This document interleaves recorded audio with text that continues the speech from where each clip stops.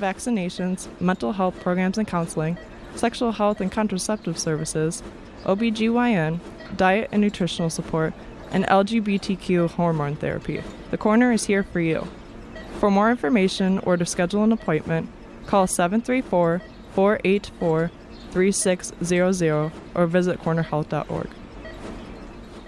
You're listening to WCBN FM Ann Arbor.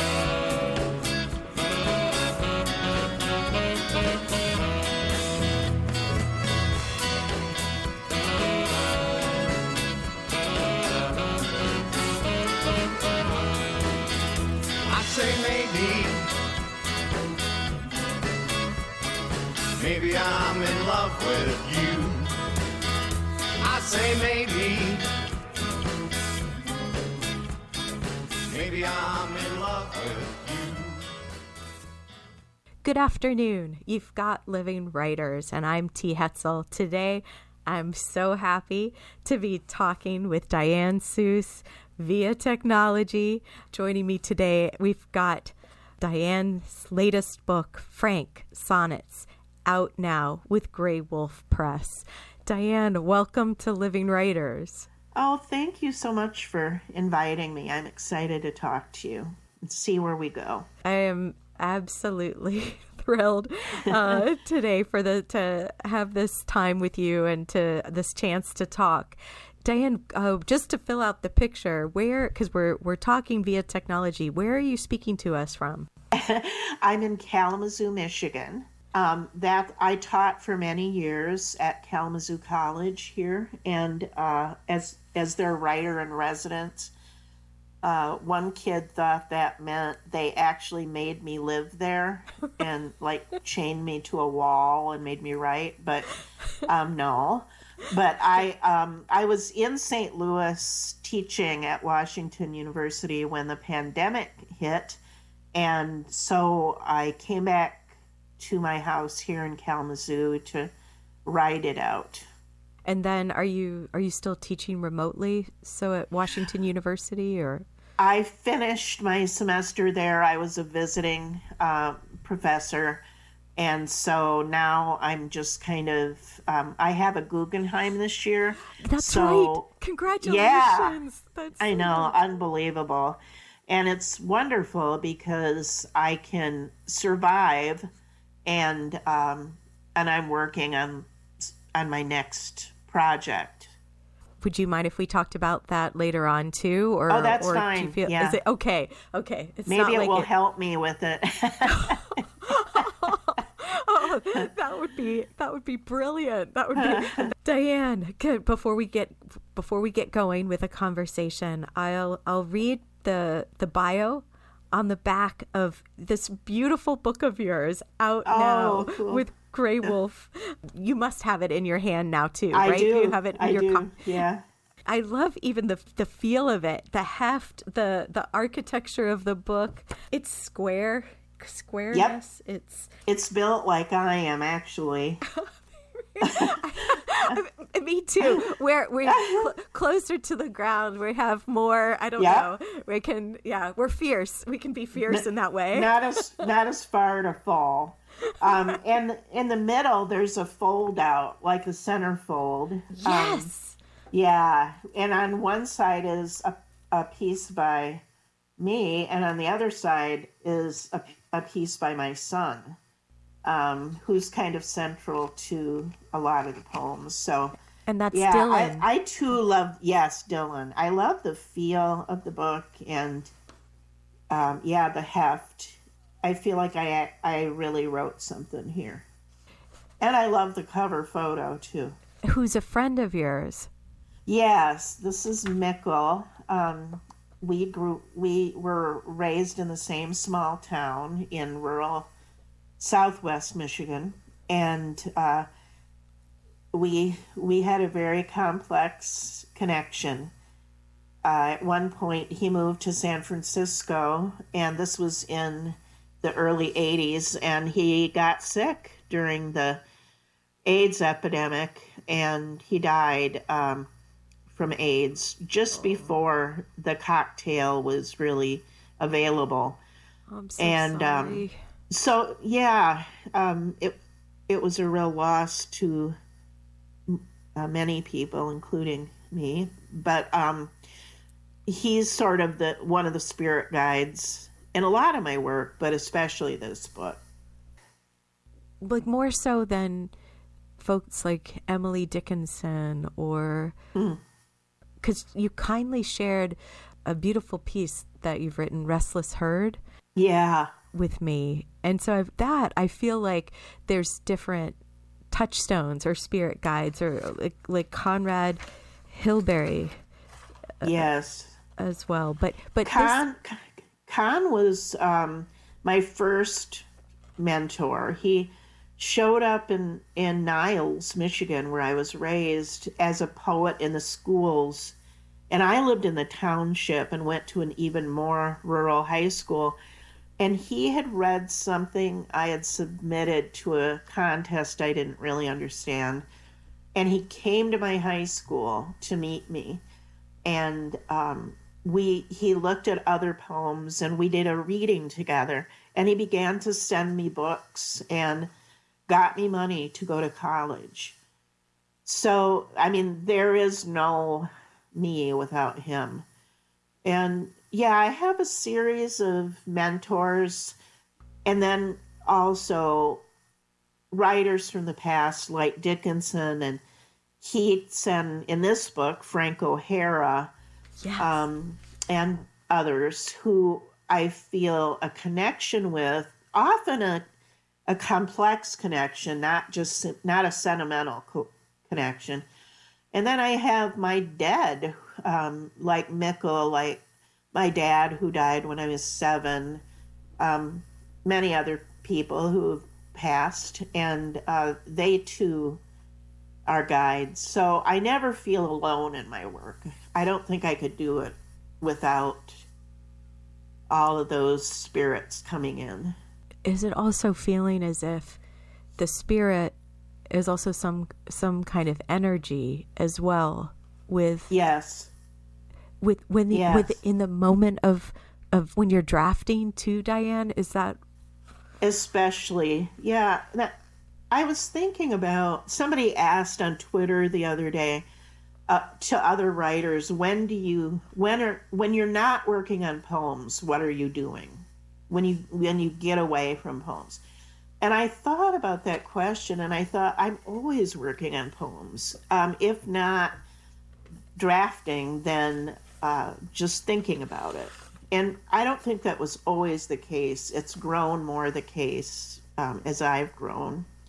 And so they're always with me. And I guess, especially when I'm kind of cooking on the page, I feel that energy, or I feel some sort of guidance. The first poem in the book, in fact, was, I came to it so serendipitously, and Frank O'Hara kind of showed up in the poem. I was writing it in my head, and I thought I liked his work, but I didn't know a whole lot about it. But there he was, and so I started reading more, and boy, it ends up, the title of the book is Frank.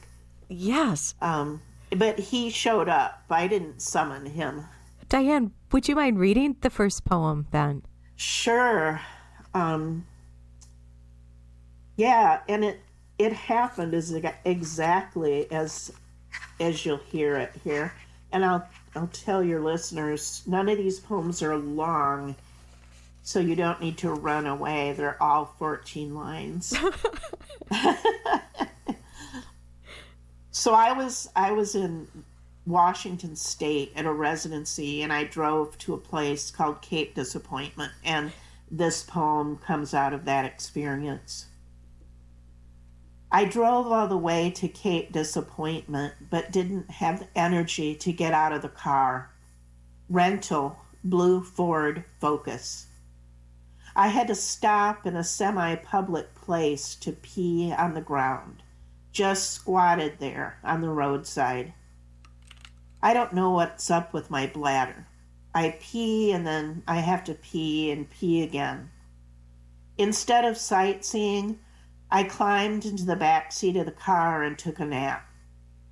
I'm a little like Frank O'Hara, without the handsome nose and penis and the New York school and Larry Rivers. Paid for a day pass at Cape Disappointment, thinking hard about that long drop from the lighthouse to the sea. Thought about going into the Ocean Medical Center for a checkup, but how do I explain this restless search for beauty or relief? Thank you, Diane. Yeah. Wow, I feel those last lines just open into everything that's to come here. Yeah, I think so. After I thought that poem and then got back to my little cabin and wrote it down, and I saw, it's 14 lines. It's in 14 lines. I could do sonnets. It very much became the opening marker for this book. I knew it had to be the first poem. That it sort of sets all the terms. It provides the DNA of the whole book. And so was this the poem that was the first, and then the others came after, because they emerged from the DNA, like within, or were some of these in drafts in other shapes or forms, and then you were able to see how they were part of this? That's a good question, because you nailed me here. There are a couple poems in that first section that were not in sonnet form, and I messed with them and turned them into sonnets because I did think they belonged here. And I had written them just before this poem. And then the big poem that's on the fold out in the middle of the book, it is 14 lines, but it's like real wide because it started as a piece of flash nonfiction or flash memoir. Yes. But it really seemed important to this book, and so I made it into 14 lines, but unfortunately it stretched. I love that. Yeah, me too. I love it now, and I love it that my press and my editor, Jeff Schatz, said, yeah, we can work with that. I appreciate that. It's a curious thing to have in a book of poems, and sometimes I imagine the presses are like, it's just great that we're getting the book of poems out now. In a way, I'm always grateful. I mean, I'm always grateful when there's a new book of poems in the world. So yes, hats off to them. But I loved this. Is it a fold out? And then indeed it was a fold out. And I know this sounds so geeky to be suddenly so excited about, but it matters with how the poem looks on the page as well, because that's part of what you're up to with these, right? With the 14 lines. And I love that they span the breadth of the page often or usually.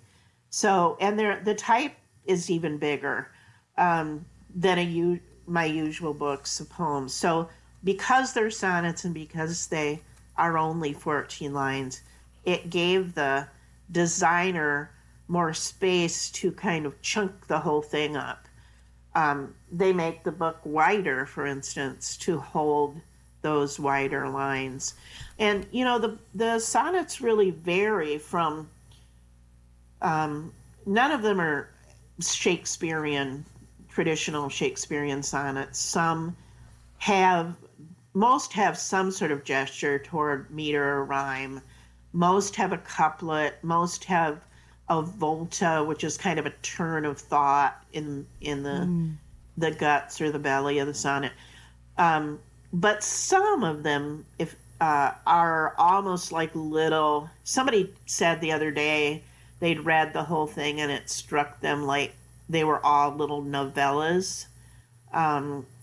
Yeah, so some are very much like little 14 lines of prose and storytelling.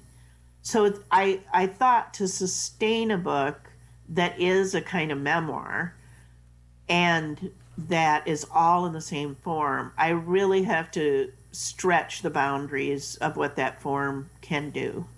And so you'll see from really rhymey and almost nursery rhymey sounding ones to poems that sound like little monologues, and then poems that sound like storytelling. There's a wide range. And I love that idea of the space to it that you were speaking of, because then there's even space between each of these lines as well. Yes. And I hadn't realized how much I liked that, even in the reading of it, until you mentioned it. And I thought, yeah, that's all part of it. Yeah, I tried setting them up on the page, single spacing them, and it didn't look right. They were crammed. And so much of that is just instinct, intuition, a feeling in your body. You know, I used to tell my students that the first thing you encounter with a poem is the body of the poem, like you encounter the body of a person. And so you encounter the look of the poem, the body, before you know the poem and what's in it. And it's like the first impression of a person when you're walking down the street. And so when I look at a Whitman poem, for instance, and, you know, this huge, swaggering, wide line, I know something about that poem before I ever read I Celebrate and Sing Myself and what I assume you shall assume. Like I know the ego and the friendliness and the generosity of the poem just by looking at it. And so every poem, if you see a really skinny poem, that tells you something really compressed. Yes. For me, these poems were an act of compression, even though they're wide line, because they're only 14 lines. And most of my books have been more free verse than that. So it was in my last book, which is called Still Life with Two Dead Peacocks and a Girl, which was centered a lot on still life painting, that I first turned to something like a sonnet. I did a sequence of 14-line poems that were not rhymed, all about a still life painting, and every line was 17 syllables, like a haiku. Mm-hmm. Mm-hmm. That's crazy making. And but yet, you were the one that did it. I did it to myself. I know. Like a lot of crazy making things. I love that. But all of those givens, it turns out, are good for the imagination. The imagination sort of has to leap to the challenge. Whereas, you know, if you say to somebody, write a poem about nature, I mean, my God, it's just so open-ended. Yeah. It freezes people. But if you say, try something about that tree you loved when you were a kid, you know, some tree that just held your imagination, that's easier. And then if you say, and write that poem so that the lines are no wider than an inch, you know, and it has to be 15 lines. That sounds like a drag, or it sounds hard, but when you have to sort of rise to the occasion with those kind of nettlesome givens, the imagination, it distracts the analytical mind so that the imagination can kind of spring forward. Yes, and pour into it. Yes, yep. Yeah. So having to write in 17 syllable lines in a 14-line poem about art and still life's intersection with my rural upbringing. Wow, that's a lot of givens. But it ended up really feeling good and working for me. And that's one reason I got hooked and decided to turn to the sonnet for this book. You trusted it in a way, like there was a way that your mind had been already obviously successfully working in it. And then you loosened it up though, so it wasn't 17 syllables anymore. It had, right, that would be madness, wouldn't it? If you tried to do a whole book of, that would probably kill me. But yeah, it loosened up, and it there's a lot of things in this book that it can do with a line. How so, Diane? Can you talk about that? Yeah, well, there's a segment of poems in the book that take place, imaginatively speaking, in the place where I was raised. And those poems most of them don't use punctuation. So, like the first poem in that sequence begins... Could you read it, Diane? Sure. I like this poem, and I don't read it very often. The lambs this year are dumb, but lambs are dumb. Their tiny brains, archaic smiles, humans to a lamb, are all the same. All rams the same, all ewes are mom, all milk is mine, all lambs are me, all blades of grass a single blade of grass, incapable of love, unlike a pig, who aims to please, who specifies, who trots behind, as loyal as a dog, and kisses like a dog, its tongue astonishingly soft, who grieves when led away, when loaded up, when walked into the marketplace, who die of grief if held too long to get to slaughter weight. Nostalgic for the hills, the mist, the girl, the battered truck she pedaled to the barn, the chickens who have no self at all, who yearn as one, who peck the flat terrain as one, who rise as one, and fall as one, like rain. Thank you, Diana. Yeah, so, there's so much more interest in that poem than in the Frank O'Hara opening poem with sound. Dumb, lamb, mom, tongue, just those sounds alone. And then the rhyming couplet at the end, all self at all, who yearns as one, who peck the flat terrain as one, who rise as one, and fall as one, like rain. And so you get that sort of, terrain and rain, that perfect rhyme snap that really ends a poem. And in this poem, Diane, was there for the line breaks, because I noticed that when you read it too, sometimes it's not as if it fell obviously at the break of a line. And so was there a syllabic at work, or was it, was there? I wasn't counting syllables, but I had a metrical scheme going. The lambs this year are dumb, but lambs are dumb. The lambs this year are dumb, but lambs are dumb. It's close to iambic pentameter. Yeah. Their tiny brains, archaic smiles, humans to a lamb, are all the same, all rams the same, all ewes are mom. Yeah. Yeah, so there's that 5 stressed, 5 unstressed syllables per line. And so when you are composing these, when you are drafting these poems, this to me feels like these lines, you were in the sound of it, right? As you were in the making of it. Yeah.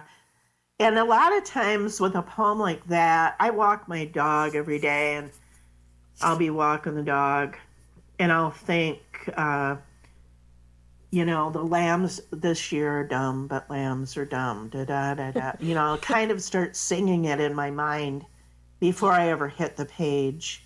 And like that poem came out. My niece has a farm in Niles, and she might write to me a text or a message and say, the lambs this year are dumb, but lambs are dumb. And I'll hear the music in that line, and that hooks me.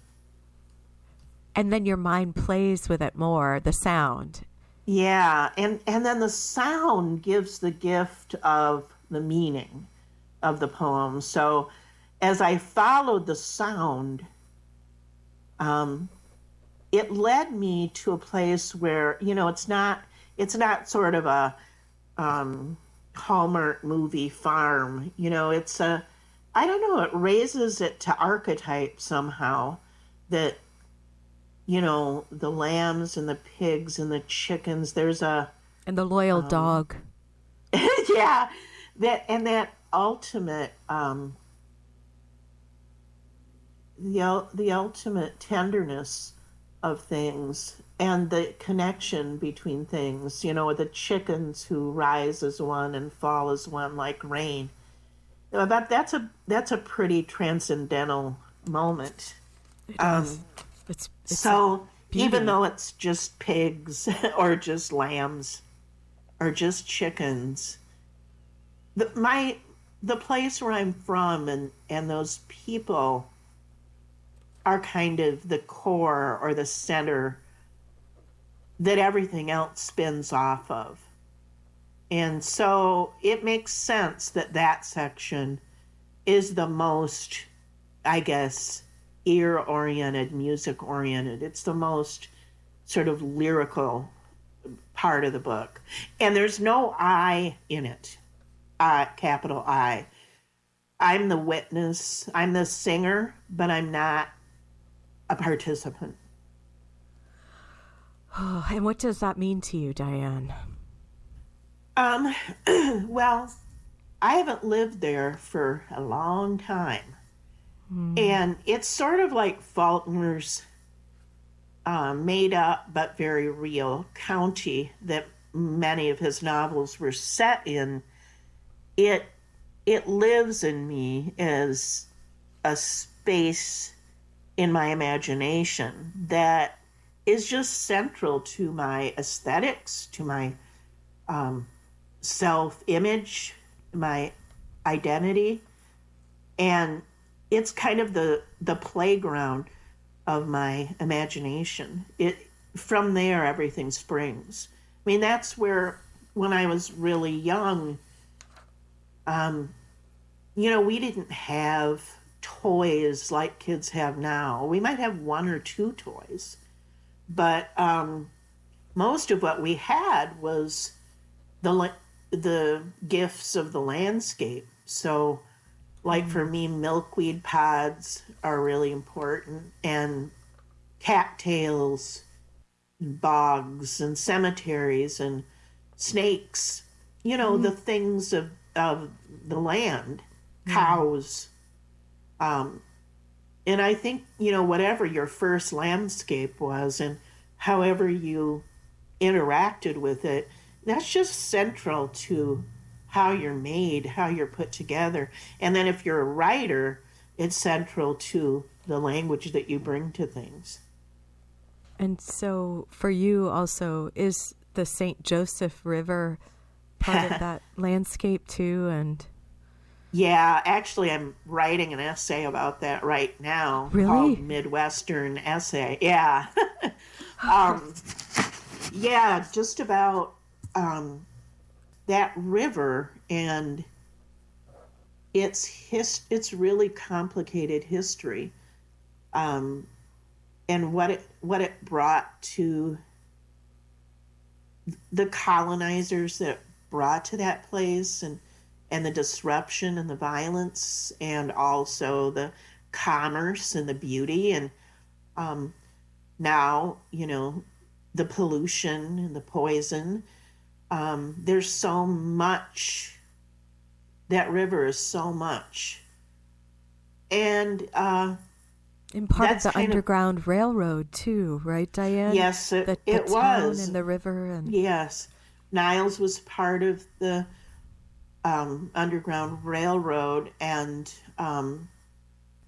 so, like every place on the planet, like every place in the U.S., like every place in Michigan, its history is really complex and not clean, and not simple.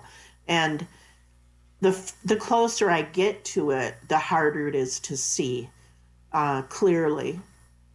The thing I'm working on writing about now is set in that town, and sort of as that town exists in my imagination, and real damage that was done to children there.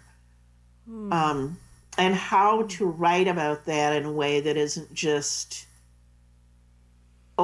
too invasive or too so dark that you can't even look at it, and how it has been woven, literally woven, into the fiber of that place, and how people interact with each other. The damage to the children because the children grow and are still of the place. Yeah. And there was an incident that created a great deal of division in the town at a daycare center. And it was abuse, and some people didn't believe the children, and some people did. God. And that created this division that still exists today. And relatives of mine were children there. And, there's so much complexity around it that I'm just finding it very daunting to find a way that is both truthful and nuanced, without being so devastating that you can't take it in. So that's what I'm working on. And how do you know it's an essay, Diane? Well, this isn't so this is more a big project. And I'm calling it in my mind Little Epic. And one of my spirit guides is the ancient Roman poet Catullus. Oh. And Catullus has a poem, number 64, that is sometimes referred to as a little epic. And it begins with most of it takes place as a description of this coverlet that is on the bed of a bride, and on the coverlet are sewn images that then become the text of the poem, that hold the content and the story. And so I'm sort of doing the story of the town as it is sewed into this coverlet for a bride who was one of the children. Oof. I know.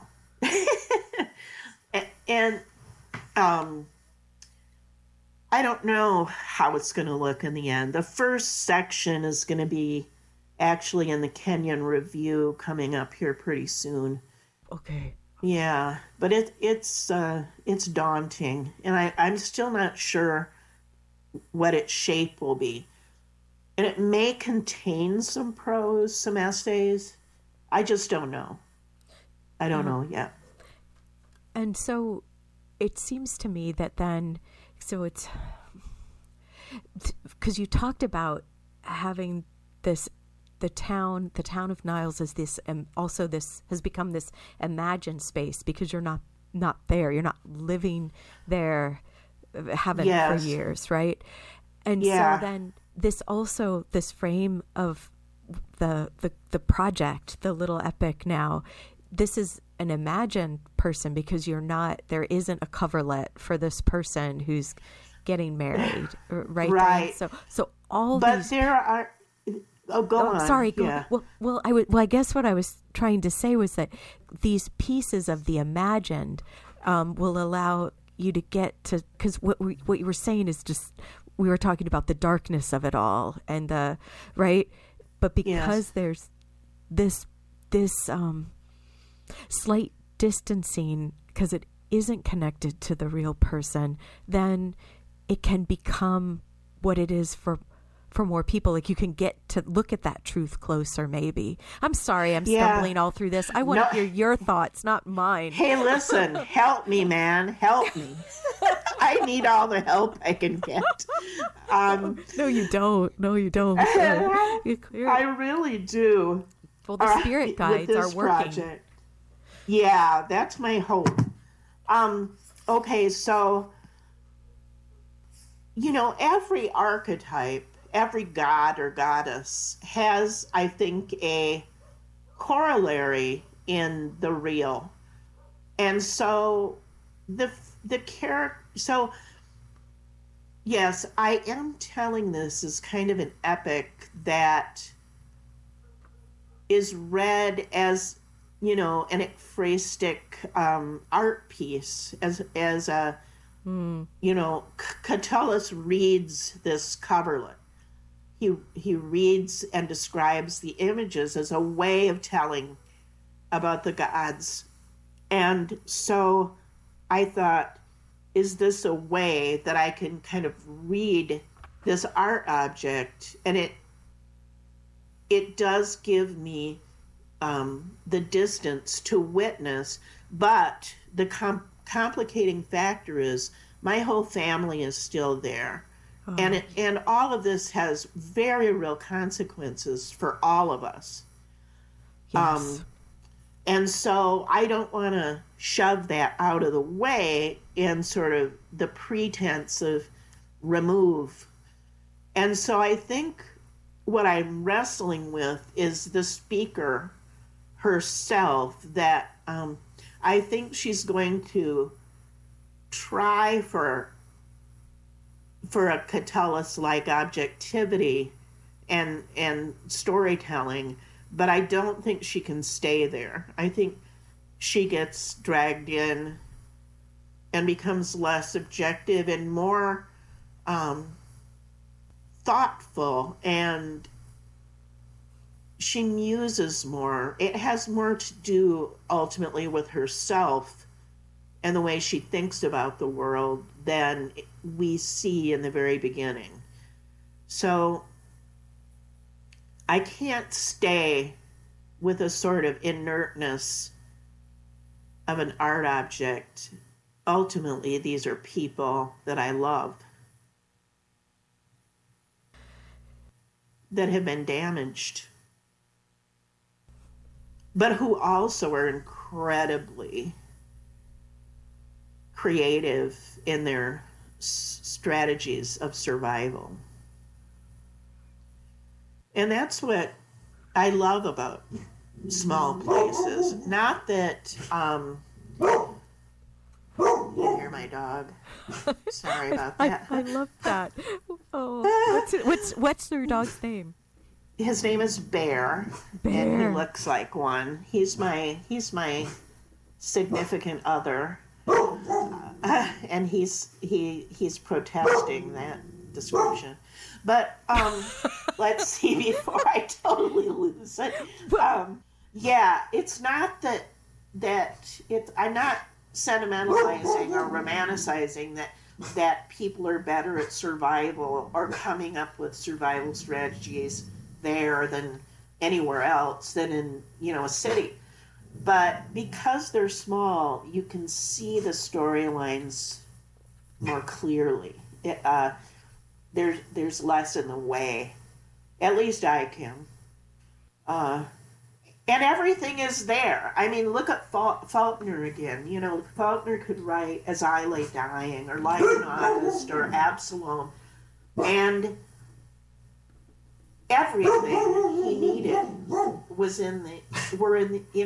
existed in these small places and these rural settings. So all of this is the sort of theme or theory of what I'm working on next, is that all of the big themes of life exist in every place. So every place carries the DNA of the gods and goddesses. So that's what I'm going for. That's if humans are there, this then DNA. It's all there. And, Yeah. Probably one of the things that is most important to me, I just threw my dog a bone. Well done for Bear. I know. Oh, he's offended that I thought that would shut him up. You think I'm that cheap woman? He'll be back. He'll be back. So, let's see. Where was I? Do you know? Well, you were saying how because people are in the small towns, the DNA of the gods are there. Like wherever that humans are humaning, there will be these stories and these the tragedies and also the beauty of it. Yes. And the beauty of just the quirky ways people survive. It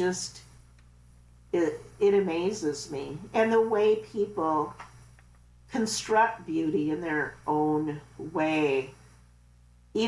People who are poor. I just wrote in this essay I'm working on now about my mother, after she was widowed at age 32, and she had 2 kids, and her parents hadn't allowed her to go to college, so she didn't really have a great way to earn a living. And most of our money had gone to my dad's illness. He was sick from the time he was 29. Oh, and gosh. So we didn't have the money for beauty that you buy, but she would take jars and put food coloring in water. So there might be a jar with red water and a jar with blue water, and a jar with purple water. And she would put them in the windows. Oh. Yeah. For the light to come through. Yes. Yeah. And I found them to be magical when I was a kid, and I still would. Yes. But, you see that kind of inventiveness and that growing toward something beautiful in small places with people without a lot of financial resources. And I just find it really moving. I think you see that inventiveness everywhere probably, but I saw it there.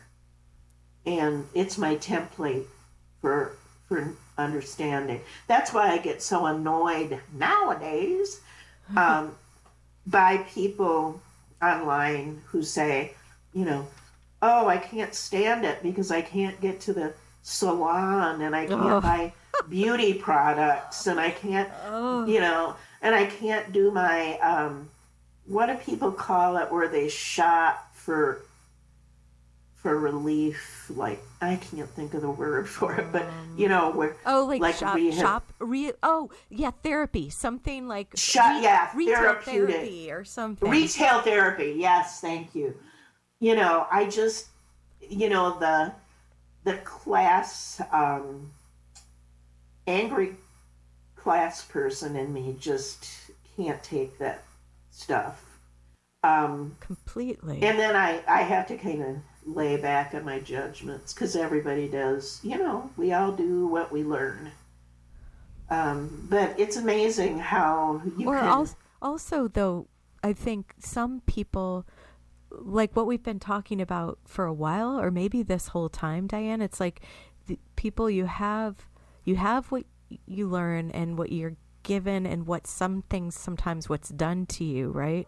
But then Yes. you also have a way, sometimes you can find it yourself, sometimes with a spirit guide, or sometimes there's a other flesh and blood person that can help, but you have a chance to think about or question things, right? So that it's not Yes. we aren't just those things. We have a mind Yes. and imagination and curiosity. If I had stayed there, I don't think I would have written. I don't think I would be a writer.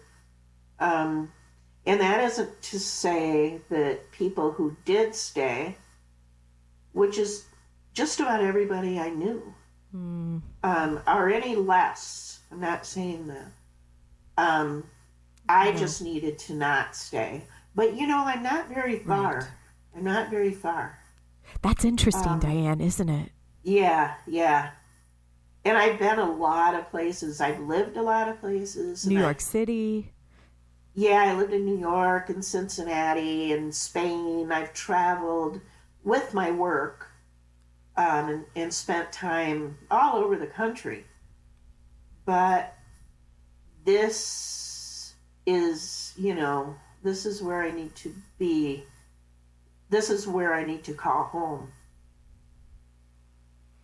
And close to it, but not in Niles, not in the same place. And I mean, this is a really complex issue, but,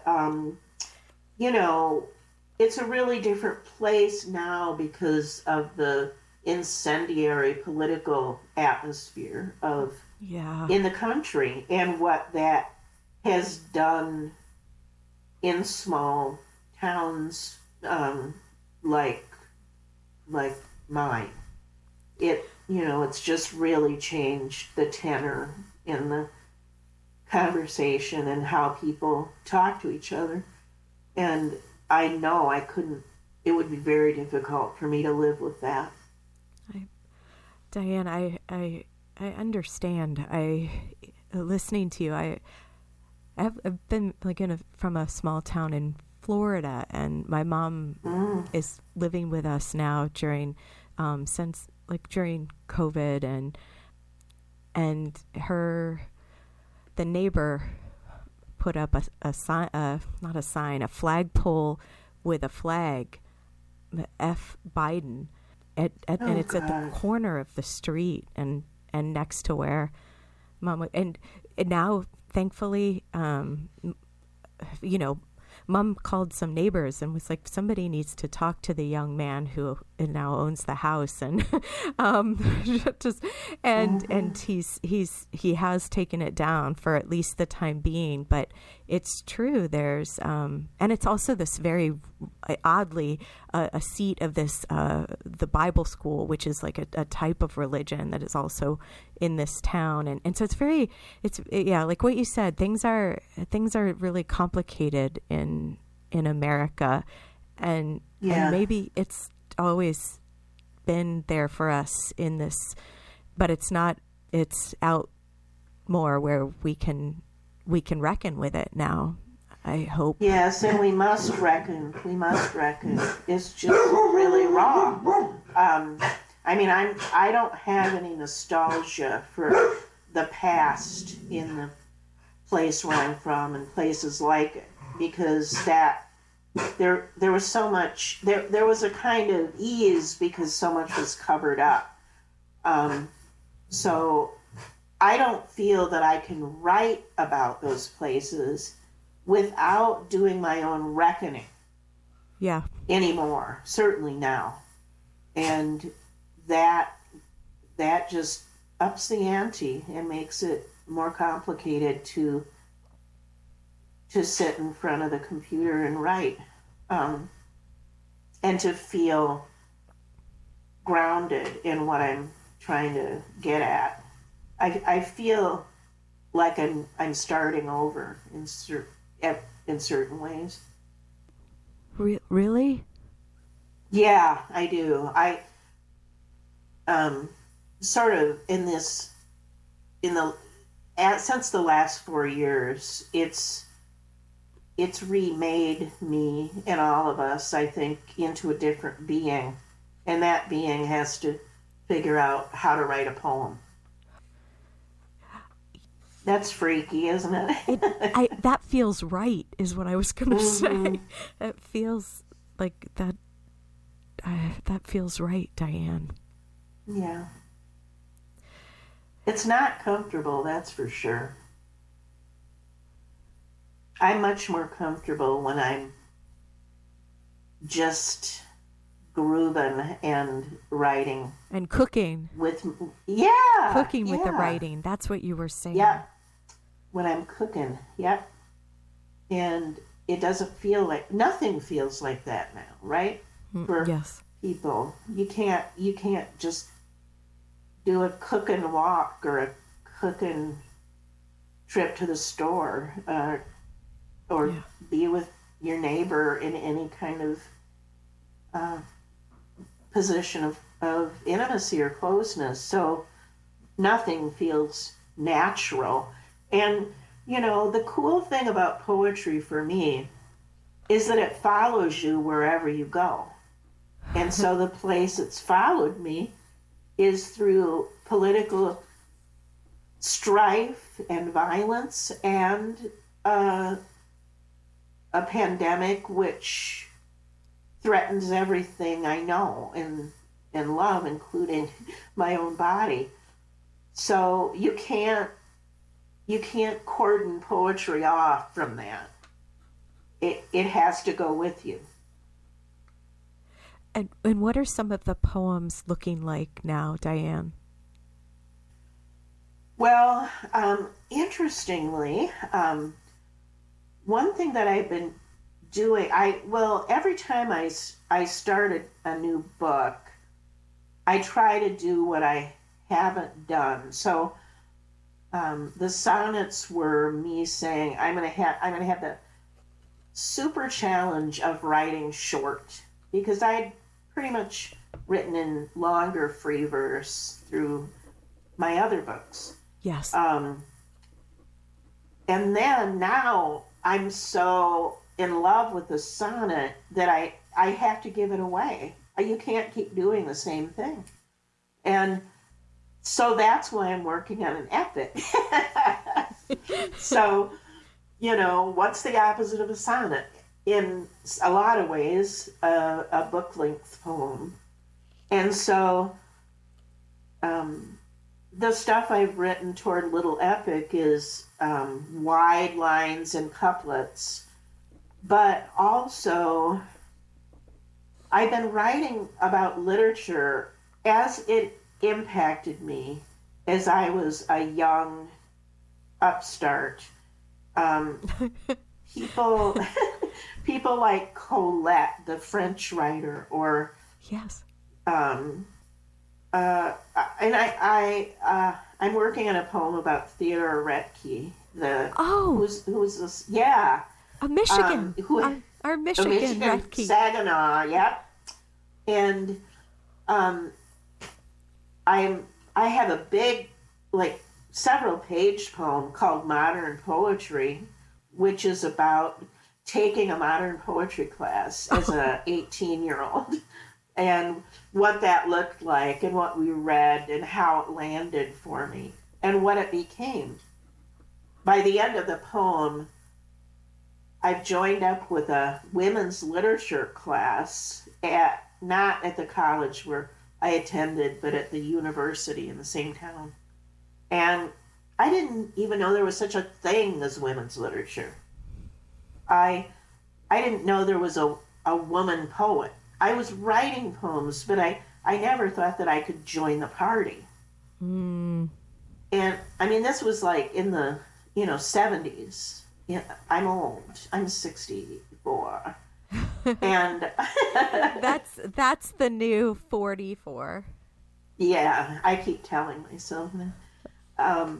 But this women's lit course was just a absolute eye-opener. We read Toni Morrison, we read Audre Lorde, we read Plath, we read Sexton.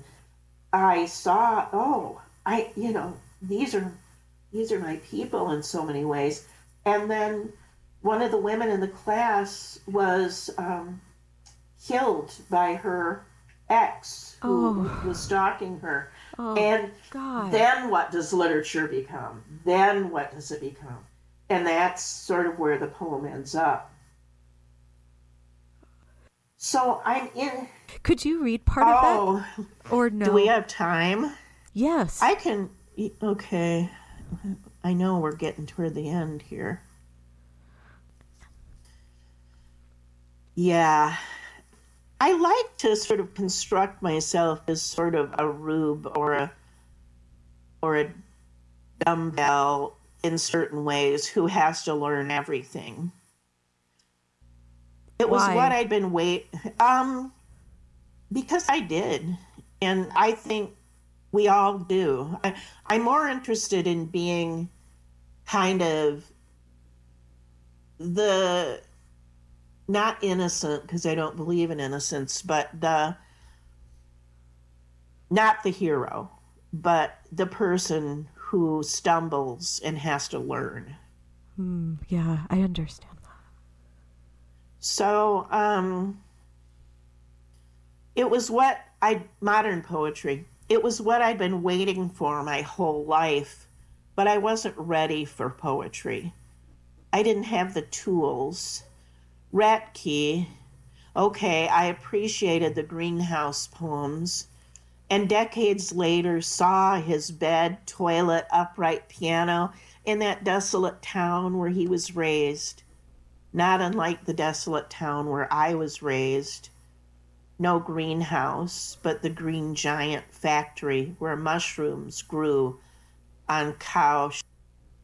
Wallace Stevens, I wrote a paper on loneliness in Jersey City, having no clue what he meant by the deer and the dachshund are one, and got an A anyway by faking it.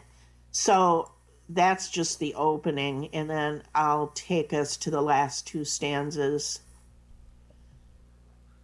So this is after the girl in Women's Lit is killed.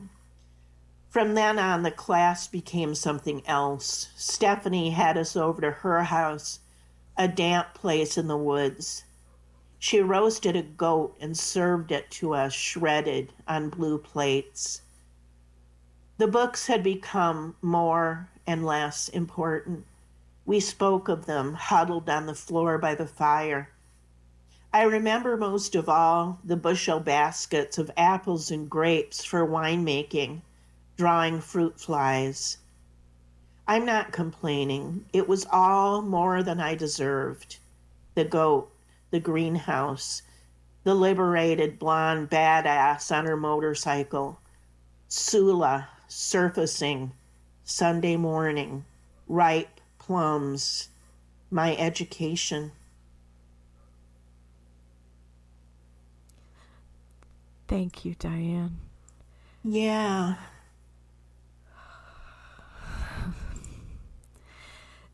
Thanks so much for This was fun. today. I hope. Oh, it was fun. It was fun. And what if you could see me? That's, yeah. If we could see each other, you could see that it's been fun, but I also have some tears in my eyes. Yeah. Me too. Me too. Oh, Diane, I have loved speaking with you. Let's talk again, okay? Let's do it. Yeah, if I ever finish Little Epic, we'll have this. You will. We'll reconnect. Oh, you will. You will. Today on Living Writers, Diane Seuss, Frank Sonnets, out with Grey Wolf Press. I'm T. Hetzel. Until next time.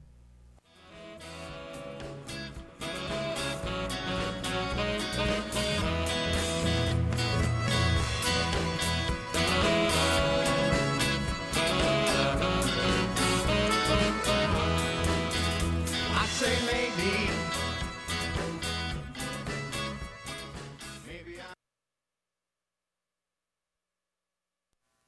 Hello? Hi, I'm calling about the 2-bedroom apartment you advertised. Is it still available? Sure. Great. Unless you're Black or Latino or disabled. Housing discrimination is rarely this obvious, but it's just as real and just as illegal. So if you hear things like, I can't assign you a handicap parking space, that could be housing discrimination. And the only way to stop it is to report it so we can investigate it. Contact the Fair Housing Center at fhcmichigan.org or call 877-979-3247.